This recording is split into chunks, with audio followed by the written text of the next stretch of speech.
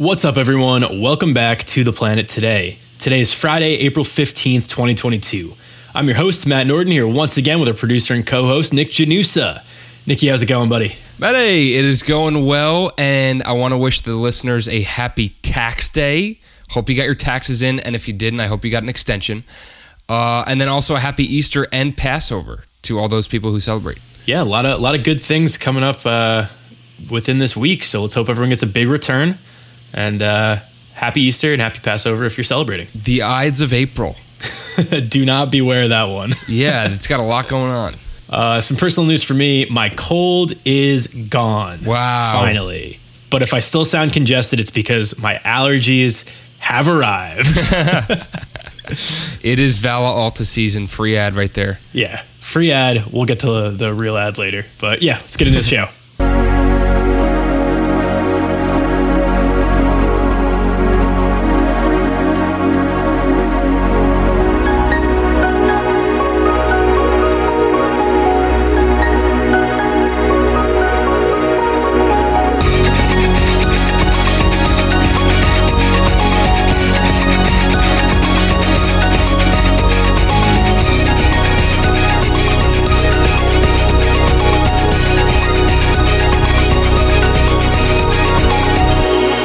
If you're a new listener, welcome to The Planet Today, where we cover the latest in climate change, wildlife conservation, renewable energy, and environmental policy with 2 episodes every week coming your way Monday and Friday. Yes.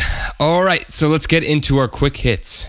So our first one is by Zach Budrick of The Hill, who writes, White House details immense risks of climate change for federal budget. The Office of Management and Budget, or OMB, called the financial risks of climate change immense in its risk assessment last week, citing estimates by the Network for Greening the Financial System, which is a network of dozens of banks around the world. The estimates said the trajectory of climate change could lead to a 3 to 10% decrease in GDP, or gross domestic product, by 2100. They also said that climate change could cost federal revenues around 7.1%, which works out to be around $2 trillion by the end of the century. Specific costs they calculated included increases in crop insurance subsidies due to crop losses. More frequent hurricanes could increase annual coastal disaster spending by $94 billion annually. And under 10-foot sea level rise, it would cost over $43.7 billion to replace over 12,000 federal buildings. So in a nutshell, it is not cheap. The article said that some of the priorities in President Biden's fiscal 2023 budget should be enacted to counter these risks, including more than $7 billion to reduce emissions from the power sector and more than $5 billion to transition the transportation sector to renewable energy. The article then mentions that there's no realistic chance to pass that budget in Congress with the struggle over Build Back Better last year, but outlining President Biden's priorities are important to be able to incorporate certain measures in other bills throughout next year and the rest of this year once this budget gets proposed. Yeah. And the article closes by quoting the OBM document as saying, investments to confront the climate crisis will reduce greenhouse gas emissions, drive down clean energy prices, make our nation more resilient, present new opportunities for American innovation and well-paying jobs, provide benefits to historically underserved communities, and work to protect against the long-term fiscal risks identified in the new budget analysis released today. Yeah, that sounds like a lot of good things to address, so I'm for it. But Nick, am I crazy to say that this is a good thing? Like, the report itself is scary and basically says it's going to be expensive as hell to fight climate change, but quantifying it puts climate-related investments into perspective. Yeah, absolutely. It's the classic, like, the devil you know is better than the devil you don't. Like, at least we're taking actions to say, this is what we need to do, this is the money we have to put aside in order to combat climate change, and here's how we do it. This is like finally putting a plan together in order to counteract climate change. Yeah, and it also makes it a lot easier to counter all those people who say, well, who's going to pay for all this when we propose any sort of investment to updating our infrastructure, for example, or transitioning more to renewable energy. So I think that by saying, here's how much it's going to cost, and here's how much it's going to cost if we don't do anything when we have to repair everything, kind of makes those pros and cons a little easier to stomach. Yeah, definitely. And like, that's not to say that it probably will end up on the taxpayer but it's something we have to do. Like, we have to put money towards it. Yeah, it will. Like, it's definitely going to come down to the public spending at some point, but it's a public service to protect the land we live on, the water we drink, the air we breathe. Like, it benefits all of us. So it's a community sort of effort that's going to combat this. Yeah. If you're interested in any sort of climate budgetary stuff or any sort of the backroom politics related to climate change, the New York Times podcast, The Daily with Michael Barbaro on Tuesday talked about why climate change kind of got put on the back burner of the Biden administration over the past few months. Very good episode. It was about 25-ish minutes. So yeah, check it out if you haven't already. Yeah, definitely. All right, let's get into our next one, and it is titled Africa Looks to Renewables to Curb Warming, Boost Economies by Wanjohi Kabukuru of the Associated Press. The IPCC report that came out last Monday talked about Africa's clean energy potential across the continent, and if that potential is realized, it could prevent the worst of the effects of climate change, boost the economic development of the continent, and lift millions of people out of poverty. Africa's renewables industry is already doing really well, all things considered, with many nations boosting their push to renewables, including Kenya, Tanzania, Morocco, Egypt, Ethiopia, and South Africa. Global investment is the biggest barrier for African renewables right now, and $60 billion has been invested in Africa's renewable energy in the last 2 decades, whereas $2.8 trillion has been invested globally. That's only 2% of global investment, and only 3% of the world's current renewable energy capacity comes from Africa. Yeah, so basically what that all means in plain speak is that we haven't invested a lot into it compared to the rest of the world, and that's why there's not a lot of energy coming out of there compared to the rest of the world. The difference is there's a ton of potential there that this report outlines. So look, Africa's a huge continent. It's impossible to make a giant continental plan that works all throughout Africa in all of these different countries that make up the continent. Some areas, such as Kenya's Lake Turkana or the African coastline that pans from Djibouti past South Africa and then works its way back north to Cameroon, are going to be great for wind energy. Some areas won't have favorable wind energy conditions. They're going to be better served by solar energy. And something that the article highlights is how much of a game changer all of this renewable energy can be in some of these areas. It says James Kariuki signed up for M-Copa Solar Power, a pay-as-you-go, low-cost financing for off-grid solar power to his home. And he said, when I installed solar power into my home, I ended up making considerable savings from the use of kerosene lamp for lighting and charcoal in my house. Hospital bills for my family have since gone down, and we now have internet and watch international sports in my home. So yes, we're talking about climate change mitigation. Yes, we're talking about boosting economies, but we're also talking about just increasing the day-to-day quality of life for some people just by helping better electrify their towns, their cities, their villages, etc. Like, this is good across the board here. Yeah, and it's just like this, getting solar energy and renewable energy sources to these areas in the world is not just about putting renewable energy on the map in Africa. It's more about what we're doing to make their lives easier, smoother, and just overall have an awesome life.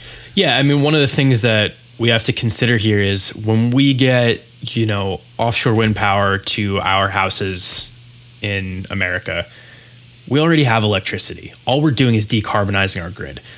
Some of these places that we're talking about here do not have electricity yet. So to offer any sort of electricity is going to make just an absolute difference in their lives. Yeah. To offer it when it's coming from solar, wind, geothermal, hydro, now we're talking about a major difference in people's lives without impacting all of the CO2 in the atmosphere. So again, just checks off all the boxes of these big wins that we need to keep having. So yeah, absolutely. Africa has some of the most impacted regions by climate change, despite being the lowest greenhouse gas emitting continent with the lowest ability to adapt to climate change. Like we said, parts of the continent still lack electricity and cooking fuels, and the International Energy Agency, or IEA, estimates that roughly 580 million people were without power in 2019. The World Health Organization says about 906 million are in need of cleaner cooking fuels and technologies, but providing universal access using non-renewable energy sources would lead to increased global emissions, the IPCC warned. So, like we said, we are making a huge difference for millions of people by investing in renewables, while also mitigating the potential damages done by going with the cheaper option, which is fossil fuel-based electricity and cooking systems. Yeah, and it's just like 580 million people without power, like no source of electricity whatsoever. That's 7%. That's 7.5% of the whole world does not have any power. It's insane when you think about like the most basic things in your house, like literally turning on a light, turning on a lamp, boiling water. Boiling water to make pasta, like anything like that. It's just so simple to us. We take it for granted every single day, and like people are literally living without warmth in cold seasons. Yeah. So look, Giselle and I are going to break down this report in full next month after we've had some time to dive more into it. So if this quick hit interested you, get excited for that episode. It's probably going to be the second Monday in May, but we will keep you posted. Yes, for sure. All right, let's move on to our next story, which is from Food and Water Watch, and it's titled Representative Khanna, Senator Warren introduced bill to prevent corporations from profiting off of water rights. In late March, Representative Ro Khanna from California and Senator Elizabeth Warren from Massachusetts introduced the Future of Water Act, which prohibits futures trading of water or water rights and protects our country's water. It is meant to amend the Commodity Exchange Act to establish water as a basic human right that should be managed and protected as a public trust resource. The basic premise of the bill introduced is to say that large corporations should not be profiting off of something that people need to survive, while climate change increases the severity and frequency of droughts. Prohibiting futures trading is also pretty significant here, because the announcement of the water futures trading was condemned by the global water community, including the United Nations Special Rapporteur on the human rights to water, who actually stated, "Water is already under extreme threat from a growing population, increasing demands, and grave pollution from agriculture and mining industry in the context of worsening impact of climate change. I am very concerned that water is now being treated as gold, oil, and other commodities that are traded on Wall Street futures markets." Yeah, so banning futures trading pretty much makes sure that large corporations can't create severe price hikes for water by speculating or manipulating the markets. So Food and Water Watch Executive Director Winona Hodder said, "It is clearer than ever that water should be treated as a scarce, essential resource, not a commodity for Wall Street and financial speculators." This bill would ban futures trading before it creates a crisis. Last year, the Chicago Mercantile Exchange, or CME, announced it had certified the world's first water futures contracts, which allows investors to purchase and sell futures contracts based on water rights prices in California. Over 250 organizations have endorsed the Future of Water Act, which would, again, ban what the Chicago Mercantile Exchange announced last year. And some of those organizations include Greenpeace USA, the Sunrise Movement, and Public Citizen. You can check out the full list or a copy of the legislation itself at the bottom of the article, which is linked in your show notes, as always. Yeah, and this is like an important distinction to make too. Like, water should be a human right. And if you know anything about the stock market, like, these big companies can trade way more than, just Jimmy and Pam. Yeah. Down the street can trade in terms of in terms of shares, and they can really manipulate the markets with what they do. So this is definitely an important distinction to make, and I'm glad it's being discussed and talked about, because water ultimately is a human right. Yeah, it's just, it seems so basic, but water is essential for human life, so it shouldn't come down to whether or not you can afford it. Yeah, exactly. It should be guaranteed. Unless the alternative is, if you want to survive and you want to have, clean water for your children, then just don't be poor. And that's like a really awful thing to say. Yeah. Or imply. So, yeah. Yeah. That's a good point too. They're not going to actually say that, but that's what people are thinking when they're like, yeah, let's profit off of clean water. People need it. Anyway, while we're on the topic of water, there's a company I want to bring up. Let's all do our best to avoid Nestle. Nestle has been known to take more water from Arrowhead National Forest than they're allowed for their Arrowhead water brand. They've convinced mothers in developing nations that their baby formula is as good as breast milk, when in reality, it actually leads to malnutrition without access to clean water. And Nestle's bottled water has the highest microplastic pollution of any plastic bottle. Nestle also owns Nestea, Poland Spring, San Pellegrino, Coffee Mate, DiGiorno, which is bad pizza anyway, Eddie's Ice Cream, Haagen-Dazs, Hot Pockets, Toll House, and many more popular brands. So if you want to learn more about this, the best and quickest place to check out is the subreddit r/Nestle. That's the F curse word that Nick just bleeped out. I would recommend doing some more research on any product that you find yourself buying frequently, because look, chances are there's something that might be going on behind the scenes you don't realize that you don't like too much. The too long didn't read of this entire segment is Nestle sucks, water's a human right, and I really hope that this bill passes. Agreed with all your sentiments, Matt. All right, let's get right into a break, and when we get back, 2 more quick hits.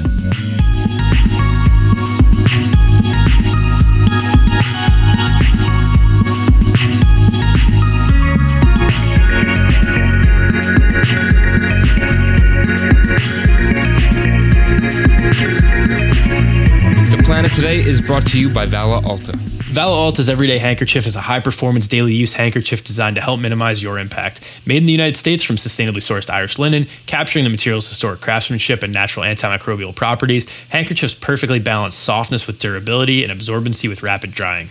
Ideal for functional use in all settings, from the outdoors to routine encounters, their small and lightweight design makes one a must-carry for wherever life takes you. Build your own bundles from limited edition colors at valalta.co and save 15% with code TPT at checkout. That's VALAALTA.co and code TPT.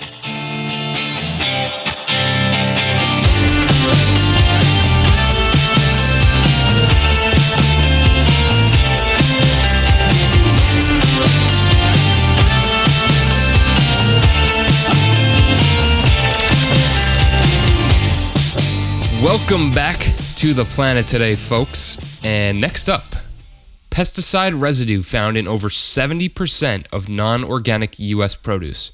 Report by Sharon Udison of The Hill. Yeah, before we get into the breakdown of this one, Mom, I know you're listening out there. You were right. Thank you for always insisting I buy organic produce all throughout college, even though I was making minimum wage. You were correct.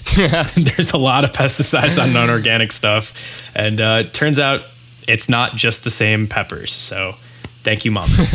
Moving on, the EWG, or Environmental Working Group's 2022 Shopper's Guide to Pesticides in Produce revealed that traces of potentially harmful pesticides were found in most non-organic fresh fruits and vegetables in the U.S. The group's list of non-organic produce to avoid is called their Dirty Dozen, which are strawberries, spinach, kale, collard greens, and mustard greens, nectarines, apples, grapes, bell and hot peppers, cherries, pears, peaches, celery, and tomatoes. If you're hearing that list and thinking, damn, I eat a lot of those. Same. Yeah, and I also don't buy organic, so I'm really feeling bad right now. But they also have their list of the Clean 15, which had minimal risk. So that list includes avocados, sweet corn, pineapple, onions, papaya, frozen sweet peas, asparagus, honeydew melon, my favorite melon, kiwi, cabbage, mushrooms, cantaloupe, mangoes, watermelon, and sweet potatoes. So broccoli, cauliflower, and eggplant were dropped from the Clean 15 this year, and that's not because they have entered the Dirty Dozen or fallen off. It's just there's lagging testing. They might get added as more data comes in. They might not. Something to keep your eye on. If they add some of these, I wonder what the Clean 15 will become, because Clean 17 still rhymes. Actually, never mind. All right, that's what I get for going off script.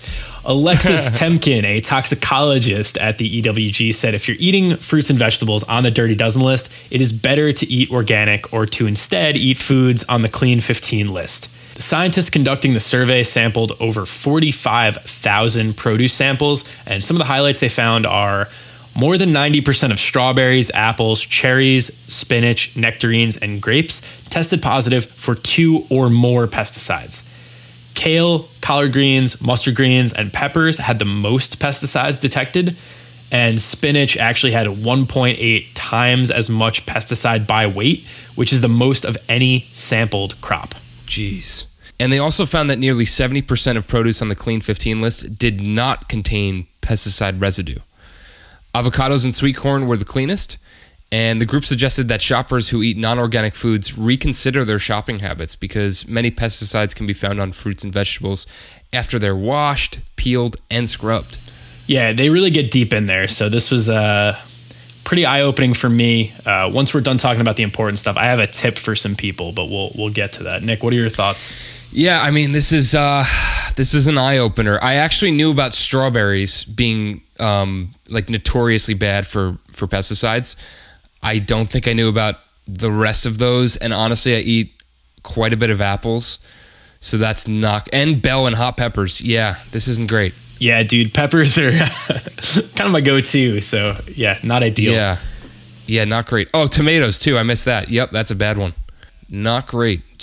Yeah, quite a few staples in our diets, but so the thing that's important to bring up, and the article acknowledges this, many families can't afford to buy organic produce, so the EWG's guide, it's not meant to let people know, if you can't switch to organic, then you're screwed. They said, if you can't switch to organic because of the cost, try to eat more of the Clean 15 list than the Dirty Dozen. If you can afford organic, that's going to be better. Yeah. All right, let's move on to our last quick hit of the week, and it's titled, Germany Unveils Plan to Accelerate Green Energy Expansion, from Reuters. Last week, Germany's Economy and Climate Ministry presented a plan to speed up the expansion of renewable energy because the need to reduce the country's reliance on Russian oil has become increasingly obvious with the Russian invasion of Ukraine. Germany's government established goals to expand renewables in November when establishing a coalition between their 3 parties, but Robert Abeck, the economy minister, said the war in Ukraine outweighs their own plans. The new plan is for 80% of Germany's power to come from green energy by 2030, which is up 15% from their previous target. Today, they're at 40%. So they basically want to double their renewable energy in the next 8 years. So pretty lofty goals, and honestly, really exciting time to be interested in renewable energy. Habeck brought up how important this transition is from an environmental standpoint and a socio-political standpoint by saying the climate crisis is coming to a head, and Russia's invasion shows how important it is to phase out fossil fuels. Part of the plan is to reach at least 30 gigawatts of offshore wind by 2030 and 70 gigawatts by 2045. Germany's cabinet agreed to the plans, and experts expect the changes to take place on July 1st. So this is pretty cool. I mean, I'm shocked that they're at 40%. I think that's pretty high in terms of from countries that are in the EU. Do you have any numbers on that? I'm just curious. I don't, but I know that Germany is like one of the world leaders in wind power for the past decade at least. Like I didn't know it was 40% before reading this article. I knew it was kind of high, but yeah. That makes me think, like, if there are 40 already, they could definitely get to 80% in 8 years. I don't know. I could see it happening. Especially with all the investment that's going in there from the federal and private sector. Like, people are calling for renewables. Like, people want a clean energy economy. People want energy independence. So all of those things can come from renewables. When you have the public behind you and you have the financial backing, it's not really much you have to get through past that. Yeah. Speaking of energy independence, look, I think that's great for every single country in the world because it takes out this whole weird power dynamic that certain countries have right now of Russia basically saying, and I shouldn't say Russia, it's Putin, it's the Kremlin, it's not the Russian people that are, supporting this. So let's call it like it is. Putin basically said, we want to invade a peaceful neighboring country of ours, and you're going to let us because you need us to keep your lights on at night and to keep your house heated and your refrigerator keeping your food safe. You take out that power struggle, and maybe we have a very different outlook on what's going on right now over in Eastern Europe. Yeah, for sure. Like, I'm wondering, would NATO have intervened? Like, if the world was more energy independent. It's hard to say, but ultimately the situation is rough, and it makes me think, like, what are we doing here to become energy independent too? Yeah. Like we've canceled out a lot of the plans to dig for oil here, which I understand. Like they were in. They're all back up. Oh, they're all back up. Yeah, they're all back up in the last, like, that was actually what the daily episode was about that I was referencing earlier. Biden's basically just been telling everybody, like, look, we want to get off Russian oil entirely, like, just drill. Yeah. And a lot of environmentalists are like give us money to install solar and wind turbines instead. But yeah, I don't know. It's like, it's tough because there's an immediate need. Yeah. There's a immediate need now. So there's a no win-win here. It's like, I don't know. I don't know what we do. Yeah. No, it's tough to say. And on that somber note, that's it for today's episode of TPT. I'm going to be back on Monday for this month's interview. And look, it's a really good one. It's fun. It's exciting. You're going to learn a lot. Promise it's a very different vibe than what we just closed the show with.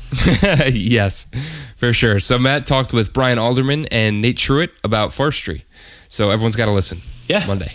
Until then, please go give the show a 5-star rating and review wherever you can. Follow our socials at Planet Today Pod. Email us at planettodaypod@gmail.com. And follow me on Twitter at Matt Norden. We're produced every week by Nick Janusa, who also does the music for our show. Nick, where can people play your music for their Easter and Passover dinners on Sunday? Well, I'm not sure if I go well with an Easter or Passover dinner, but if you wanted to listen, you could find me on soundcloud.com/BudlinCape, and that is BUDLYNCAPE. Play it loud. On Easter. Our logo was made by Kaylee Vietz. Have a great weekend, everyone, and we'll catch you right here on Monday. Peace.